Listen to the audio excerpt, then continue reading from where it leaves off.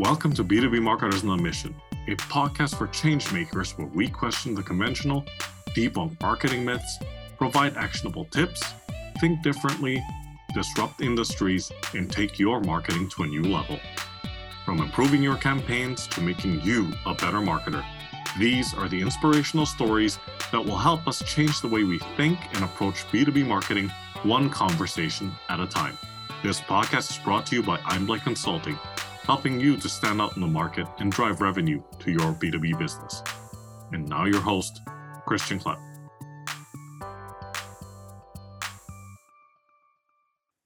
Okay, folks, welcome everyone to this episode of B2B Marketers on a Mission. This is the show where we help you to question the conventional, think differently, disrupt your industry, and take your marketing to new heights. This is your host, Christian Klepp, and today I am joined by someone on a mission to help B2B companies to shine. So coming to us from Chicago, Illinois, Mr. Steve Goldhaber. Welcome to the show, sir. Hey, thanks, Christian. Great being on here. Been looking forward to it. So thanks again. Likewise, Steve. It was a pleasure to be on your show, and I'm really looking forward to this conversation because we are going to roll up our sleeves and talk about some really not just interesting stuff, but something that's very, very pertinent to B2B marketers out there.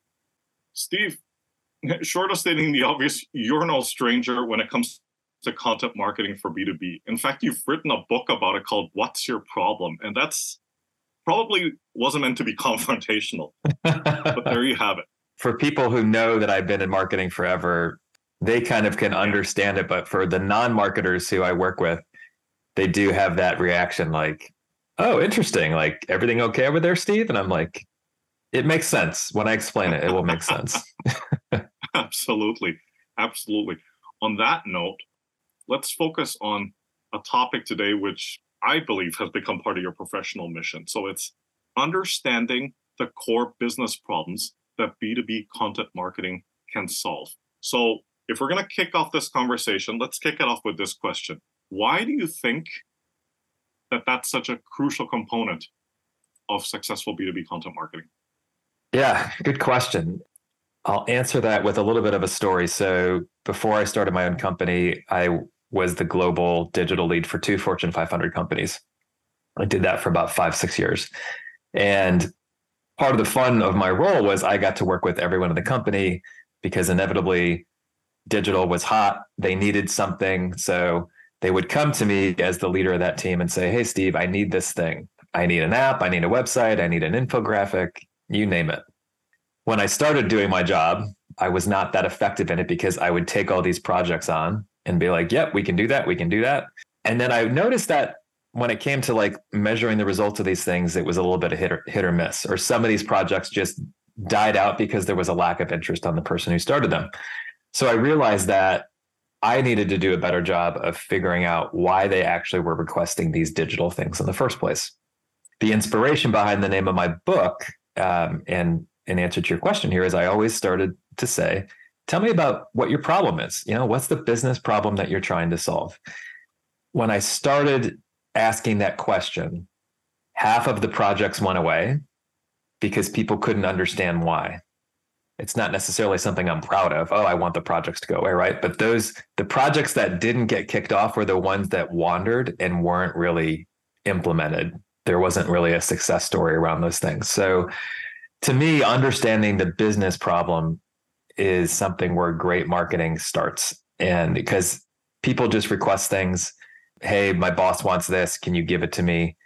And I think marketing too, depending on the organization culture, sometimes marketing just takes the orders, and other times they can get in and they can solve the problem.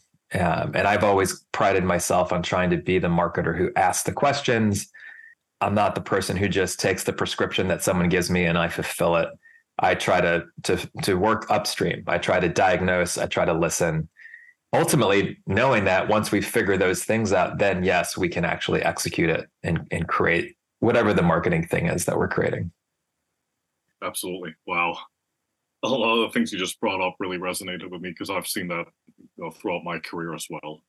But over to you. I'm curious to know what your take is. Do you feel that, and we can probably talk like from a top level perspective because it can get pretty nitty gritty, right? Like In terms of B2B content marketing, from your experience and observation, do you feel that sometimes where the content falls flat is a result of, well, A, not understanding the business problem, but B, also not understanding who the target audience is, what they're looking for, and how they benefit from consuming this piece of content?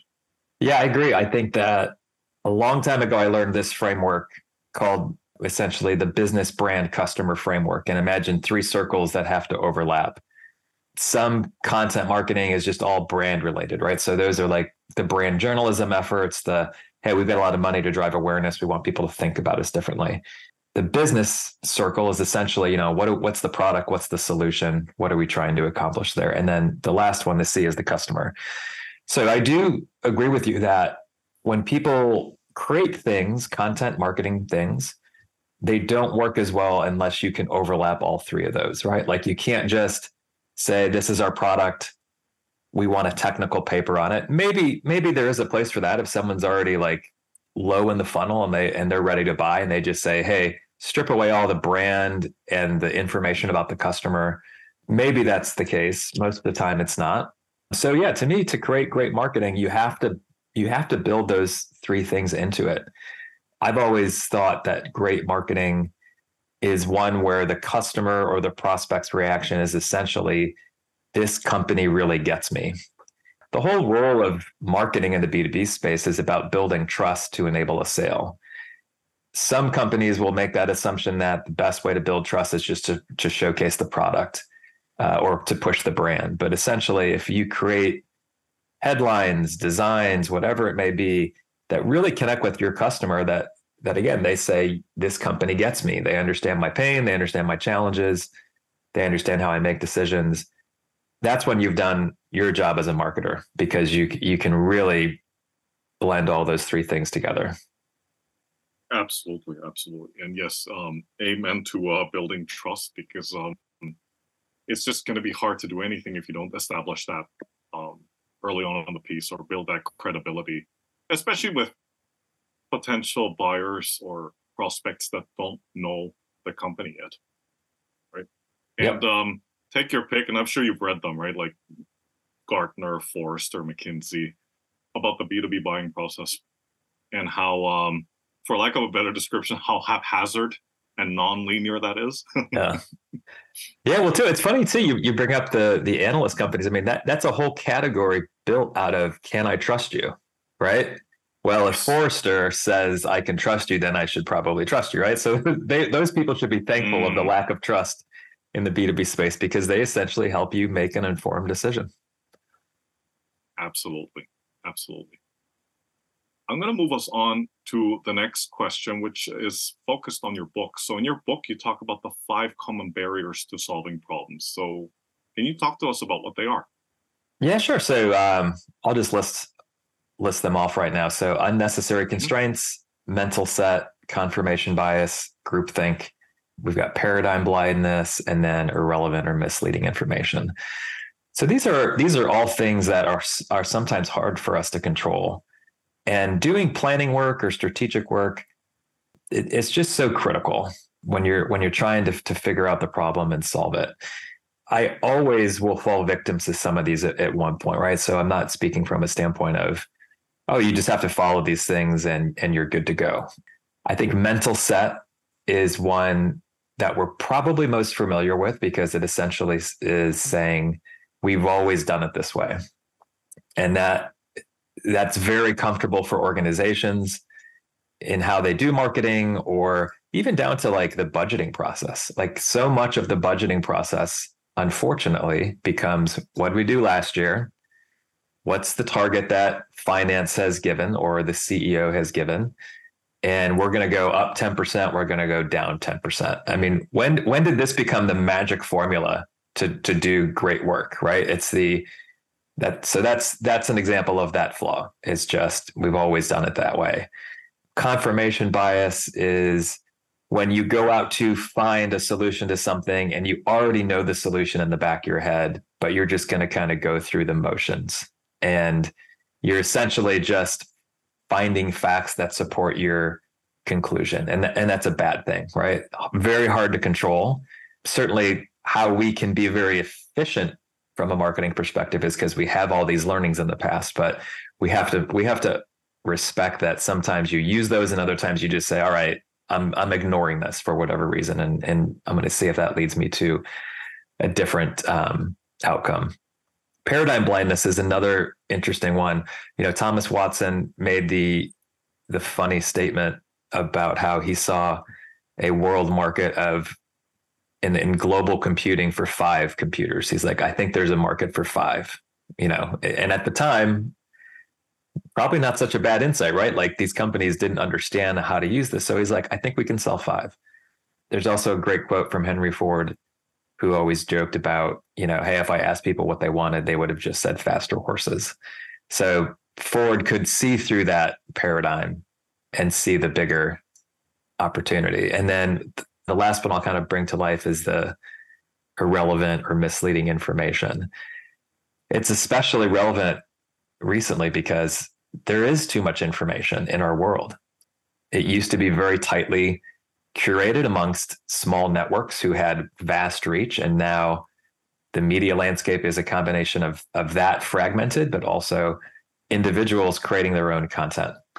We have to understand what to filter, what to discredit in order to be productive, in order to solve a problem. Fantastic. No, those are some really great points. And I'm going to throw this question in there if you don't mind, Steve, only because I know you can handle it. All right. Let me put it this way. I know that a lot of the listeners out there have to contend with this issue, especially if they are in larger organizations. And there might not be a straightforward answer to this, but how do you, as a content marketer in B2B, when you're developing content, how do you go about maneuvering the internal politics? And I know that can get super complicated, but what I mean by that is, well, and you've probably dealt with this before, but I guess the goal here is not to try to please everybody. The goal is to try to get a piece of content that is useful and relevant ultimately to whoever the audience is that the piece is intended for.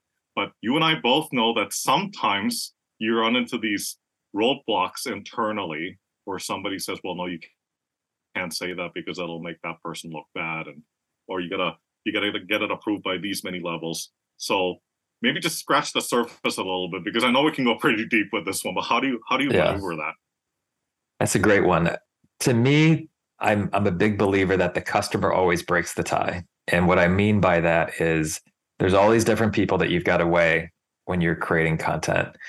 And inevitably someone will take it more too far in a brand way where the customer is going to look at that and go, I don't want this. Or someone's going to take it too much in a product way where we haven't connected yet with the customer. So when I say the customer always breaks the tie, I try to bring that into the conversations that I have. And I will ask questions like, is that the best thing for the customer? What would the customer have to say about that? Now, some organizations, you have the luxury of doing research. So you can create these things early on and share them and get the feedback. And, when I used to do this for larger companies, you sit in focus groups for a day or two and you get all that feedback. And if the decision maker is in that process, they see it and they'll have the humility to go, we were wrong on that. Like we have to scrap that. There's not as much of that done today, I think, because of the need for speed. So even if you don't have focus groups or you can't have your customer actually say that, I would just say there's a great philosophy along those lines of always leave one chair open for your customer in the meeting. And the whole idea behind that is give your customer a seat at the table, acknowledge that they are there. Because if you don't, you're just going to create stuff that you want, whether that's a good or a bad thing, that's up for debate. But you have to ultimately measure your marketing by the customer saying that's really helpful, that's really effective. Yeah, no, that's a really good point. And it's that whole outside in versus inside out perspective too, isn't it? Yeah. I mean, sometimes I'll start projects off and I'll just say, hey, organizationally, let me know what type of a business you are. Are you vertical centric? Are you product centric? Are you customer centric? And, of course, everyone feels the need to answer customer centric. All right. But I encourage them not to answer that way if that's not in fact how they're structured, because then what I can do as we create the things is say, well, okay, let's pause for a second. You guys said that you wanted to be customer centric. What you're asking for is not. Do you want to change that paradigm, or do you want to course correct? So it's good to establish that up front. Like what I've learned as a marketer is you want to predict the hard conversations before you have them, so that you get people's vision or philosophy before you encounter the problems. And I think that helps keep everyone honest, because when you're in the trenches and you're creating the content and someone says, no, I think this is the right path to go, then you can't connect it back to a conversation that you've already had. Absolutely. Absolutely. Moving on to the next question. What are the 6 effective techniques that you believe B2B marketers can use to discover the real problem that they're facing or their company is facing? Yeah, so there's a bunch of them. I think the most helpful ones, I'll start with the first one is journey mapping. And I think journey mapping has been around for a while. It got a little bit more traction when maybe 10 years ago the whole like UX UI emphasis started, but it's essentially just saying, let's map out the entire journey from when a customer doesn't know us to when they know us to when they start to work with us and use the product and renew or buy other things from us. And what I love about that is you just start with a dot on the left side of the page, draw an arrow to the right, and you map out all these different things. And then you work with the organization to say, what's working well at these stages, what's not working well. And to me, content marketing is really effective when you kind of fill in the cracks or the gaps of what's happening. So if you get to a round 1 meeting where people still are saying, I don't really understand what you're doing, I understand your product, that's an opportunity to say, all right, maybe a week before that meeting, we should do this as a prep for that meeting, so that the meeting isn't just us talking about ourselves. The meeting is us understanding the true needs of the customer, whatever it may be. So journey mapping is a really strong tool. Another one, root cause analysis. I think that's a really great tool to get underneath what's really happening. I'll share an example to bring that one to life. So in the 90s, in Washington, D.C., the Jefferson and the Lincoln Monument had stone that was falling apart. And one day a huge, 100-pound stone just fell and almost hit someone. They needed to figure out, all right, what happened there? So, root cause analysis, it's a scientific thing. It's go look it up. Like, you'll see all the steps and how to use it. But for this example, what was really interesting is they said, well, what's been happening is we've had to use more cleaning solution on these monuments. So the frequency of us cleaning them has increased. Therefore, we think something in the solutions may be affecting them. So that was a good theory. And then, essentially said, well, why is that the case? Why are we doing that? And then they met with the custodial staff, who then said, well, we're cleaning up bird droppings, and we're doing that like 2-3 times a week because we want to keep the monuments clean. Okay, well, why are the bird droppings happening more frequently? Well, it turns out that there was all these gnats that were being attracted to the area, and the birds would come in and eat the gnats for, meals, leaving all the droppings behind. Okay, well, why are these gnats showing up all of a sudden? Well, the reason why the gnats are showing up is because we actually have these really beautiful, powerful lights to light the monuments up at night. We want to make sure people can see them. Oh, so the lights were drawing the gnats, which were drawing the birds, which, and you could understand that. So without root cause analysis, the solution might just seem something like, well, don't clean the buildings as often or get another solution. But then you really start to see what's going on here.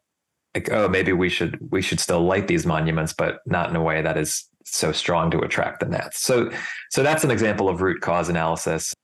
It's harder and deeper to get to it, but once you've invested the time in that, that's a great tool. And I'll share one more, which is what I've used forever. It's called the 5 whys.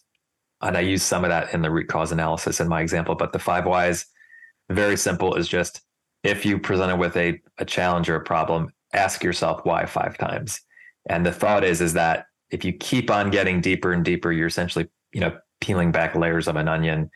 You finally get to what's really happening. That was a technique used in Toyota's manufacturing process by a really, well-known engineer.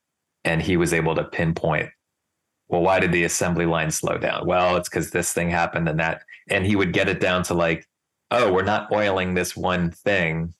And if we fix that, if we apply oil once or twice a day, then all these other things fix themselves. So that's the fun part of problem solving, is when there's just something that is really puzzling and you can't figure it out, and you use these techniques, and then you go, think of that. Like, we've been doing this for a year or 2 years and no one has figured that out. So that, for my work, that's the joy that I have, is if I can be a part of a team or if I can individually help figure out that problem, it's really satisfying.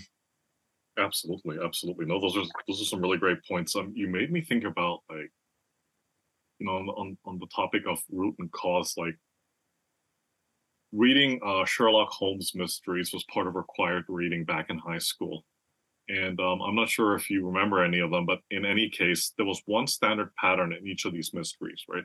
Like, Sherlock Holmes he was very rarely seen with a pistol, right? Or a gun. And the way that he would solve all these crimes was through powers of observation and deduction. He would see things and he would peel back layers that nobody else, either they overlooked it or they just completely ignored it, right?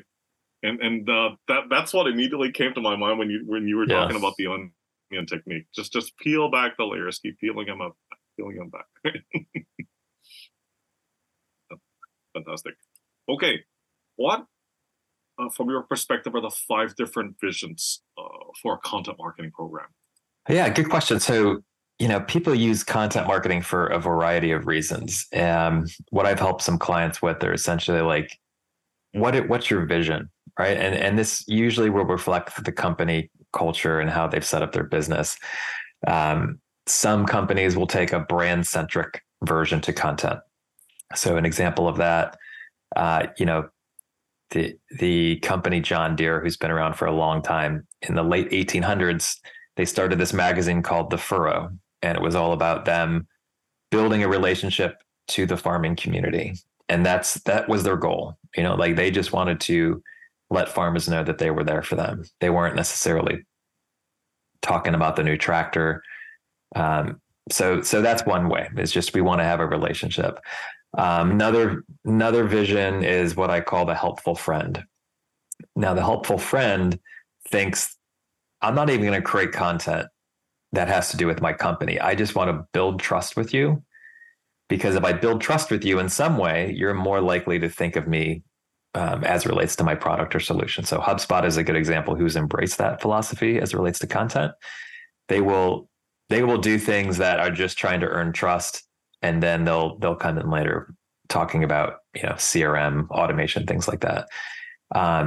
Another version is a sales journey. So essentially, like, some clients I work with, they may have a head of sales who starts the engagement and they just want to sell more. So you can create a content vision that is all about educating and converting.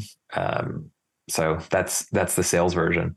Other companies will do something, what I refer to as a customer retention vision. So you already have the customer. Now your goal is to retain them as long as you can.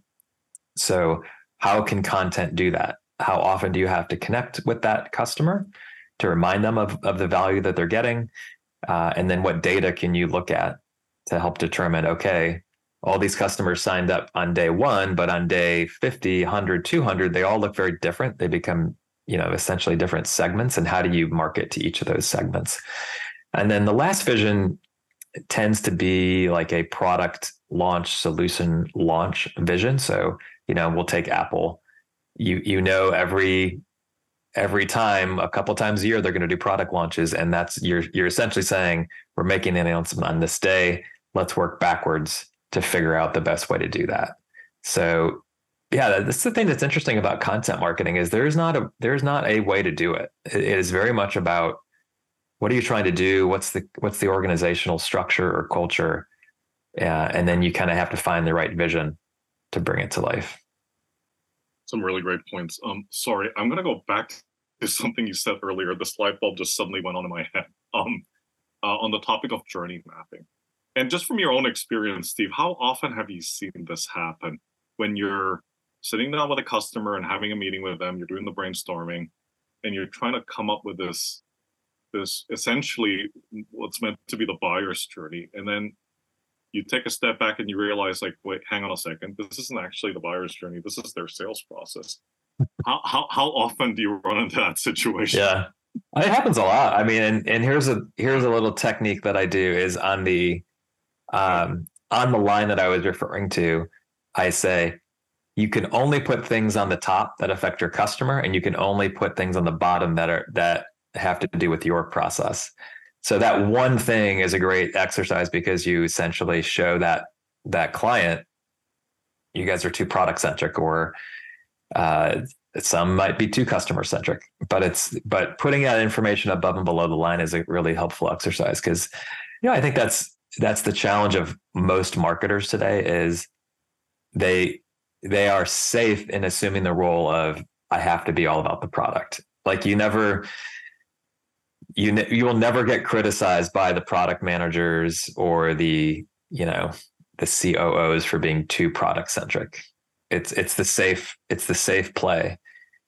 So you have to kind of get yourself out of that comfort zone because you have to do some things that are a little bit daring and customer centric in the world of marketing to make sure that it works. Because ultimately the challenge of every marketer is if you don't bring your marketing hat into what you're doing, you will make a lot of people very happy internally, but those are the people who are going to come to you afterwards and say, why didn't this work?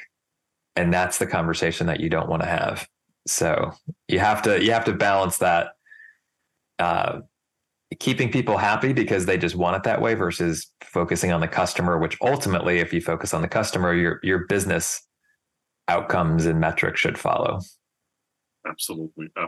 Gosh, you really hit the nail on the head there. Like, I mean, how often have I seen that in B2B companies where they just try to play it safe. Let's just be a little bit risk averse because we don't want to throw in whatever analogy you want, rock the boat, ruffle the feathers, rattle the cage or whatever, Yep. right? But to your point, you don't want to have that conversation in the next quarter. Well, why didn't this convert any leads, right? Like, why did this not generate results, right? Like, what's going on here? Right? Hey, it's Christian Klepp here. We'll get back to the episode in a second, but first, is your brand struggling to cut through the noise? Are you trying to find more effective ways to reach your target audience and boost sales? Are you trying to pivot your business? If so, book a call with Einblick Consulting. Our experienced consultants will work with you to help your B2B business to succeed and scale. Go to www.einblick.co for more information. On the topic of metrics, love it or hate it, but at some point you're going to have to show that this content that you're producing and putting out into the wild there is producing results. And I know that we can go on and talk about this all day, but just off the top of your head, just some of the key metrics that B2B marketers should be paying attention to when it comes to content.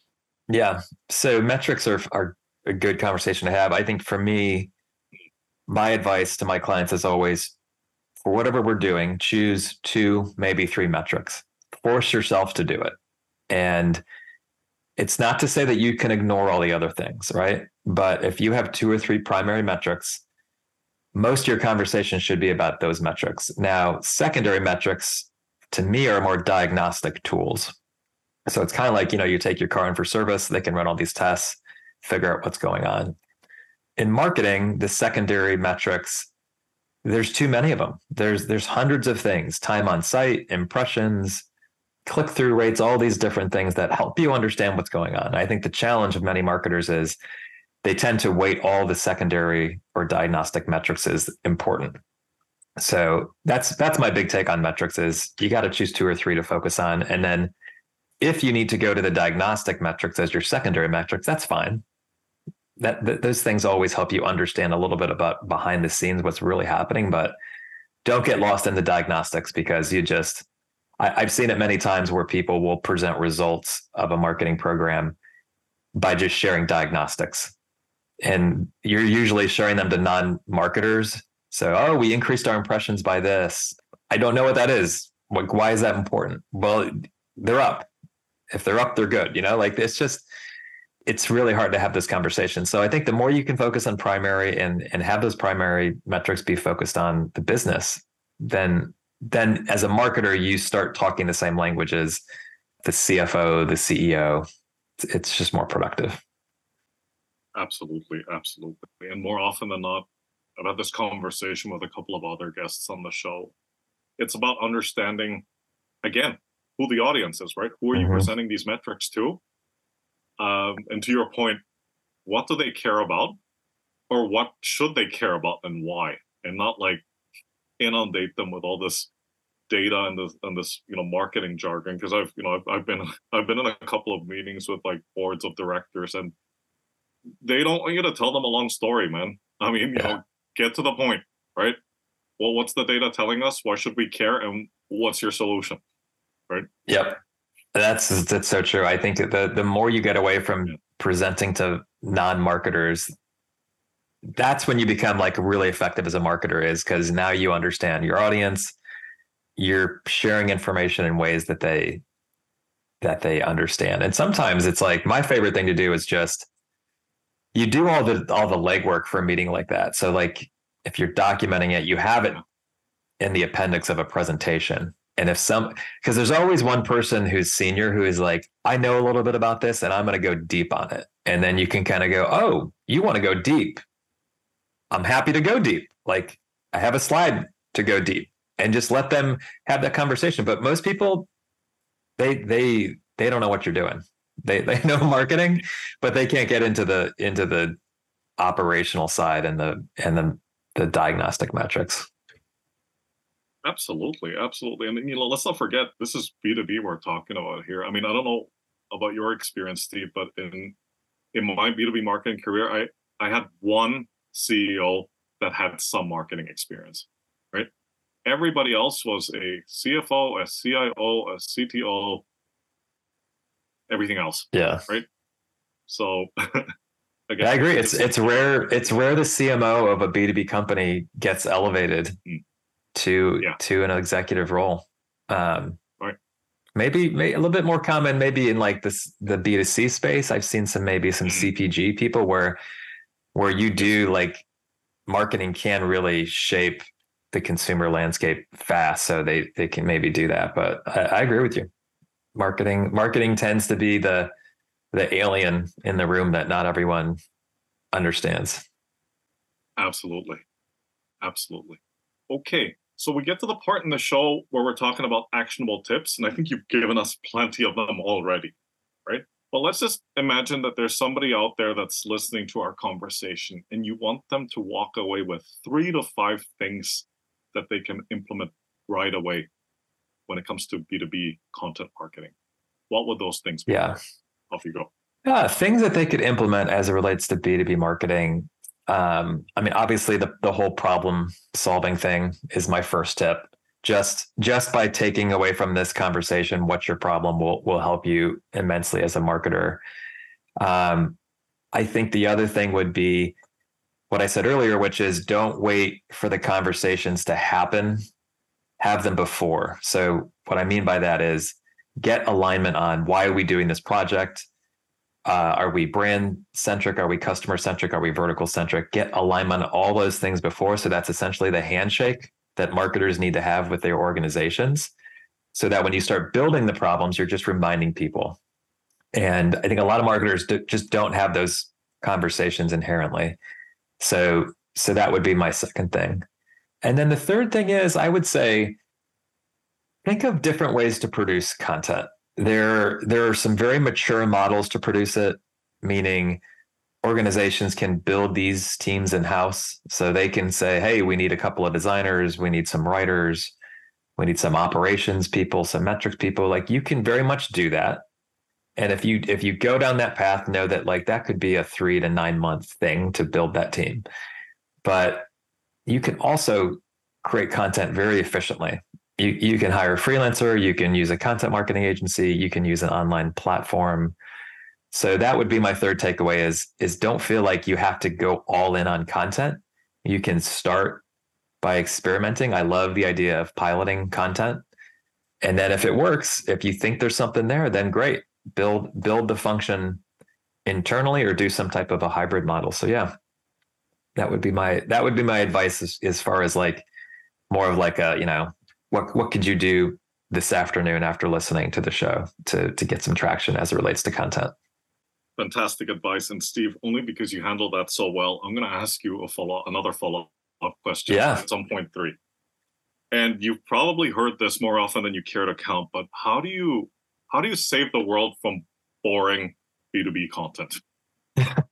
What's your advice there? That's a great question. I'm saving the world right now. I would go to what I said earlier in the conversation is bring your customer in the room. And I would, in the perfect world of an A/B test, create boring content, create exciting content, and let the customer react to it. And whether that's through research or whether that's just saying, hey, we've got a list, let's take half the list and do that and half the list and do the other thing. That's why I would save it. I think that's the fastest way to convince people that it doesn't have to be boring is to say, hey, let's run an experiment. I love working with companies to just say, let's figure that out. Let's run an experiment. I don't know if my way is right. I think marketers, maybe they can be a little bit guilty of doing cool things just to make them cool. And hey, this is fun for me as a marketer, so I'm going to do it. But if you can put your science lab coat on and just say, hey, I don't know which way works. Would you agree to do an experiment? And I've found that specific phrase, it is rare to find someone who just goes, I'm sorry, I don't want to do an experiment. So fight for the experiment, do a traditional A/B test. And I think that's how you get rid of boring. And who knows, maybe there is a time and a place for boring. Like I've worked with some clients who they're targeting engineers, and those engineers will actually want like instruction manual type level things. So boring should win for that audience. Let that be boring. For other audiences, do what you think is best for what they would react to. Fantastic. I suppose it's a bit of a balance, right? Because on the one hand, like you said, boring is quite frankly open to interpretation depending on who it's for, what stage of the buying journey they're at. And it's also, on the one hand, you don't want them to scroll past the content. On the other hand, marketers that say, okay, we want to create stuff that goes viral. That's kind of also missing I think a little bit of the point. Yeah. Right. Yeah. Absolutely. Yeah. You got to figure it out. I think it's, if you go back to that customer journey, there's times, upper funnel, if someone doesn't know who you are, you probably should do something to get their attention. Lower funnel. Yes. They probably don't want the circus tricks as much, but sometimes you need a circus trick upper funnel to get someone's attention to go, oh, did you see the funny thing that company did? No. What company? I've never heard of them. Oh, well, they do this. That's not important. Just watch the funny thing. Then you've done your role, right? Like you've had someone who doesn't know your company spend 10, 20, 30 seconds on something you created. So it's helped do what it needed to do. Absolutely. 2 more questions before I let you go, Steve. This is kind of like the soapbox question, but I suppose you've already been on the soapbox all this time, but please stay up there a little bit longer, right? A status quo in your area of expertise that you passionately disagree with, and why? Yeah. All right. And this is going to come from someone who's been in marketing for about 25 years. And I think that while I love planning and strategy, there's a belief that like, oh, we need to figure out a new strategy, a really effective strategy, or an interesting plan. Having done marketing this long, I do believe that like all the plans and all the strategies have been done before. There is no new strategy to be discovered. Now, is the marketplace different? Are the channels that we use different? Of course. That is the thing to figure out in today's world. But all of that front end things about like, what's the business trying to accomplish? How are they going to grow? Are you trying to acquire more? Are you trying to convert better? Those things have already played out. So I would encourage people to kind of appreciate that, know that it's not so much about finding the new planning or the new strategic thing, but really just saying, oh, it's one of these. Okay, so we're doing that right now. Or, hey, here's the stage of where this company is at. This company is backed by a private equity company, which means that, they have a 2 to 4 year window that they're trying to sell. So that means this. So here are the things that they're going to be looking for. And spend your time and energy on the marketplace stuff, on the channel stuff, on the customer insight stuff. But yeah, that's my one thing is there are no more new strategies to be discovered. They have already been done. So just study them and know when to pull them. Absolutely. No, that's a really good one. And I suppose it spans across the entire B2B marketing spectrum, right? You have these people that are just always over planning, right? Over analyzing, and let's just spend a little bit more time on planning and just like let's shelve the execution until we've got the perfect plan, right? Like, yeah. Well, I mean, the thing is, like the conclusion of any planning process is a decision has been made, and for some companies, right. that's hard to do. To draw a line in the sand, like any great plan just draws a line in the sand. One of my favorite questions to ask when planning is wrapping up is, okay, what are we not doing? Is it clear in this plan that we're not doing things? And because some plans are just, we're going to do this. It's like a fireworks show. We're going to do boom, boom, boom, boom, boom, boom, boom. And sometimes you have to say, no, that's not a plan. You have to say no. Your plan needs to clearly, someone I used to work with defined strategy in a really great way. He said, it's a bet. You have to bet on something. You can't bet on everything when you plan. So what's your bet? What do you, of the 5 paths that you could take, you got to choose one. What are you going to do? Absolutely. Steve, this has been such a great conversation. Thank you so much for coming on and for sharing your expertise, insights, and anecdotes with the audience. So please, quick intro to yourself and how folks out there can get in touch with you. Yeah. So Christian, thanks for having me on the podcast. I really had a good time. If people want to know more about my business, it's called 26 Characters. We're a B2B content marketing company. We specialize in service-based businesses. So feel free to go to my website. If you're interested in more problem solving, and that puts you in the realm of, you might be interested in the book. So you can go to Amazon and find the book. And then lastly, if you want to hear more crazy things that I say, as Christian alluded to before, I've got a podcast called Interesting B2B Marketers. So you can find me on all the podcast channels for that. Fantastic. And we will be sure to drop all the relevant links in the show notes once this episode gets published. So Steve, once again, thank you for your time. Take care, stay safe, and talk to you soon. All right. Thank you for having me again. Take care. Thank you for joining us on this episode of the B2B Marketers on a Mission podcast. To learn more about what we do here at Einblick, please visit our website at www.einblick.co and be sure to subscribe to the show on iTunes or your favorite podcast player.